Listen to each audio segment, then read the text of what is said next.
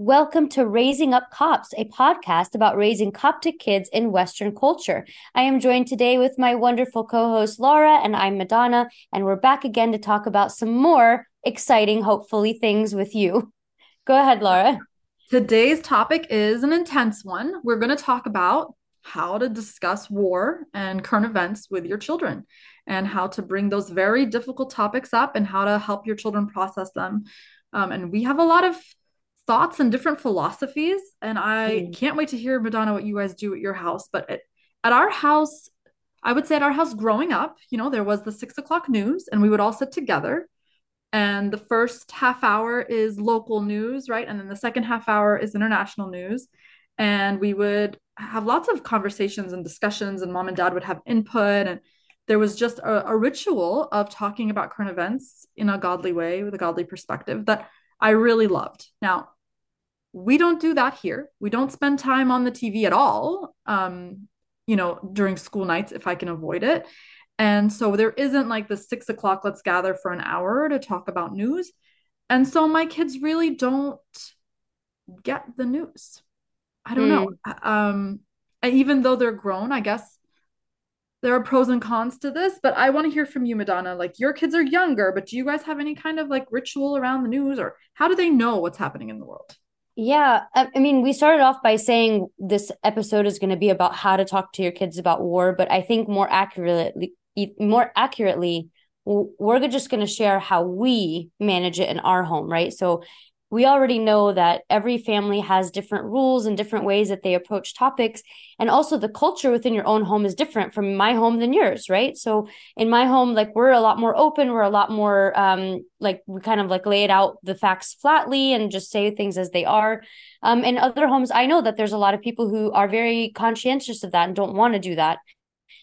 So for us, Laura, it actually worked out. I didn't intentionally bring it up, but way back when the whole thing started between Russia and Ukraine, it was on my heart to pray about it. And really, so far, that's been the trend.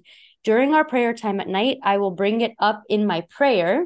Please God, be with the people that are, on the other side of the world that are really struggling right now. And I mention it very high level. And naturally, it'll pique the curiosity of the kids, what's going on. And I will give them a very high level synopsis, very basic. This country and this country disagree about which land is theirs. And so they fight over it, and people get hurt in the process, and it's a whole thing. And they're like, wow, I can't believe it. And they ask every now and then, are they still fighting? Yeah, they're still fighting. That's kind of how it goes. In this case, with the Palestinian Israeli war, which has been really, really heavy on a lot of people, especially because of the long, long history of it. But we have people in our church who are Palestinian. And so it hit them specifically very hard. And so we had somebody send a email very sweetly with, hey, every night at 8 o'clock, we are going to be praying these prayers if you want to join us. And they had laid out like on Monday, we're going to say this psalm and we're going to pray this prayer. And on Tuesday, this and this. So we joined. We've been doing it with our kids. Once again, they asked what's going on, and we gave them a very high level situation. Two countries, they are not happy with the land situation, whatever, so they're fighting. People are dying. It's really painful, it's hard, so we need to pray for them. And I'll be honest that like I don't think that they're going to sleep thinking about it in terms of it like weighing heavily on them, because to them, again, in our house, we kind of say things as they are. We're praying for these things, but we are also fully aware that there's not much in our hands to do besides that while we are in our house. I don't know. What do you think? Yeah, so I think this is something where Abuna and I have a different perspective or a different philosophy. And I think his philosophy is often healthier. I'm just so used to being, I like the American college system, the American education is very much about keeping up with current events, the power of the individual, call your representative, march in the streets. Mm. That's sort of the freedom fighter education, patriotic American kind of perspective that I've gotten. Whereas Abuna is very practical and he does not fill his time with things outside his circle of influence. So whatever he has such a long task list and so many people to worry about that it would actually be negligent to spend time thinking, like adding more to the plate of things that he is worried about but can't do anything about. So there are Mm. marriages that are falling apart that he needs to go address now. He does not, like, it's not that he's not praying. Obviously, the liturgy is full of prayers for all people and peace for everywhere and all of that. But he does not actively go out and find current events to stress out about, which is more my philosophy. Like, everything is wrong, the world is dying, existential crisis. That's my job in this family. Um, like my favorite is like Maranatha, Lord come. That's like my Yes. that's my like doomsday. Although that really is my prayer. So I think that creates like a different. It creates a tension for me that I don't necessarily want to bring things up with the kids. I feel like, okay, their dad isn't necessarily bringing them up, so should I be putting it out there? I think part of the reason we don't, and this is going to get really like part of the reason we don't watch the news together is because if you think about it, like in this country, every other week there's a mass shooting, right? Like there is Mm. plenty of things to be very, very afraid of. And I don't want the kids to grow up with like extra sense of fear. So this idea, Madonna, that you bring it up in prayer as a work that you do as a family, like a good deed that you do as a family is to pray for the others and keep them in your active prayers, not just being knowledgeable, not just obsessing as I tend to do, but making it an active, deliberate part of your prayer Yes. action. you know? Yeah, there's a huge difference between just accumulating knowledge and it weighing heavily on you versus something actionable that you can do. And so I have been really conscious this time, Laura, and I think this is a super recent change, and that I am not trying to look up or seek all the information that I can about it. Inevitably, it's all around me anyways because everyone is talking about it as they should be. Like there's nothing wrong with that. But I do think, and we've talked about this before, that this oversaturation of knowledge in our lives has not been overall a good thing. It has not been a good thing. And you said it perfectly. I don't want to instill that in our kids where they are growing up with fears. Now, by the same token, Lara, you said it at the beginning as well that in your family, you guys talked about the news. It was just part of life. And for us, like, we don't do the thing now where everybody has their own TV, right? Like back then, it was the one TV in the house. And when 6 o'clock came on, everybody was watching the news because that's what dad was watching. And so I saw and heard many things. And as a matter of fact, like one of my goals in life was to be like Christiane Amanpour. I wanted to be a field reporter. I wanted to be like her. I thought she was so amazing that she was like in these super dangerous places and reporting on real life facts, things that were happening. So I was intrigued by it. That's my personality. I was intrigued by it. But I knew it was going on all the time. And I don't remember being anxious about it in that sense. I don't know. Did you, Laura? No, I'm with you. So first of all, it's hilarious that you said Christian Amanpour because that was a nickname my grandfather had for me. He was like convinced that was going to be the way. That's amazing. Um, but I think that the anxiety, you hit on it right. Like I was just talking to somebody about this. That the problem now is that somehow we have convinced all of these teenagers who are on social media that it's their job to fix the world, their responsibility to be the activists, Yes. make a difference and make a better world. And the world is dying and you're the one who can save it. Like we have put so much pressure on them. I believe there are articles out there that show that there is an increased mental health crisis in part because of this. Because now it's not just there's the news. There's news and you better do something about it. And they can't, right? Because you can't. What are you going to do? Besides, of course, true prayer, right? And there, yeah, there's that common quote you hear, your silence is loud, and people get shunned for not speaking out on things and not sharing their opinion. You've got mom influencers whose whole life is built around sharing what they do with their kids, sharing about what's happening in Palestine and Israel, and it's just like I understand the need to share your opinion. Okay, I get it because I'm like that, and I'm actually a recovering opinionated person. Okay, I'm like in the process of therapizing myself to not be like that. Okay, but I have to be really realistic about what change I can do from my home because I know that of the thousands of people posting, there's maybe like 3% that are actually on the ground doing something helpful, that have done something that could be impactful all the way across the ocean like that. I mean, let's be real. Like I'm not saying it against the people that are posting because they shouldn't be, whatever. I'm just saying when you look at the facts, not many people that are talking about it are doing anything about it. Or have any firsthand knowledge at all. I mean, that's the other thing is everybody is just retweeting whatever that reposting. Yes. Nobody, not nobody, but like the voices of people who just parrot things Mm. is so loud and overwhelming. And what we need is like people who are really there to talk to us or people who are really in power. I mean, I remember our mutual friend Sandra, we were talking and I was telling her like honestly, like I'm really I would not trade places right now with the people in charge of making decisions who are actually for whom this is actually their circle of concern because Lord have mercy on their souls because some of the decisions they're making they're going to have to stand before God and defend those Yes. decisions. And so but I'm not there. Like I'm not even I'm not even anywhere near. I'm not even like 6 degrees of separation from any of those Right. people. Um but yeah, like the I want people to yeah. I want to make something clear that like there are people in our world that are activists and they are activists by the name. Like they are truly down and dirty. They are, like you said, calling the representatives. They are passing the laws. They are doing the things that need to be done. They are getting the word out, which we have no problem with that. All of that is needed. It is necessary. It is good.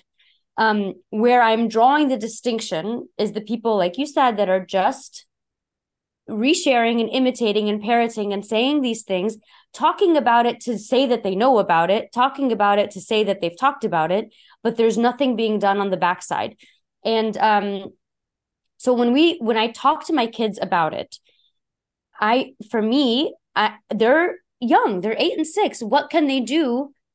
And I don't want them to just be scared of it. I also don't want them to be ignorant of it. So, what better way than to bring it up in prayer? For me, that is both the action and the knowledge, but at I think, a comfortable level for our family. It's not diving in I'm not spewing out statistics of how many children have died today. And I am not showing them pictures of the war-torn country and the things that have happened. I am not inundating them with information that is really truly unnecessary because they don't have power right now. But they're not ignorant and they understand the world is still not in a good place. The world has problems, and we are in need of Jesus badly. Like we are in need of God badly, and there is no saving grace besides him. Yeah, and I think that that's one of the things that's one of I guess the regrets that I have is that because we don't have a regular touch point on issues like this, like I mean maybe the little one he's 10, so he's not getting third party information, but my 15-year-old is on YouTube Shorts or whatever and is seeing things and maybe without a conversation with me, she's lacking the perspective for those Mm. issues. She's lacking the lens that, like what's my opinion? What's my perspective on it? What's our family's perspective? What's the biblical view on what's going on? She's lacking that if we don't have that conversation. And I think that's key. Like that's a step that has to be taken. Um, and I think that, like you said, every family is going to make that decision or going to fine tune how to do it. But you said something just now that I'm sorry, we're going to have to talk about. Your kids are 8 and 6. Mm. How long have we been doing this podcast? Because I feel like they were like 4 when Yes. we started talking. 8 years old when Yes. Yes. She turned 8 in September, and Isaiah turned 6 in October. that's crazy. Our Yes. kids are fall babies. Mine are yours. Wow, look at Yes. that. Okay, It yeah, happens so fast. It so happens fast. so fast. Yeah, I Yes. guess some of our early conversations were like, They were Sophia's very gonna young. be a teenager, and now Yes. she's full on 15. That's crazy. That's You're wild. right. It happens so fast. Yeah, so I think that's part of it is like we only have them for a limited time and we want to give them godly perspectives. So, in whatever way you choose with your family to talk about these issues, do take the opportunity to do it. If you don't guide your kids in their processing of certain issues, the world is going to guide their processing of those issues. And so you want to make sure that you're there first, you're there early, that you're kind of comforting them. Like Madonna said, there's giving information, frankly, without like giving the emotional weight and the burden and the things that cause anxiety, without like dumping on them. We're not dumping on them. Just hear the facts. And what we can do about it is pray. And later, if you choose to go into this field, you can fix it however you want. But hopefully you do something boring at a desk. If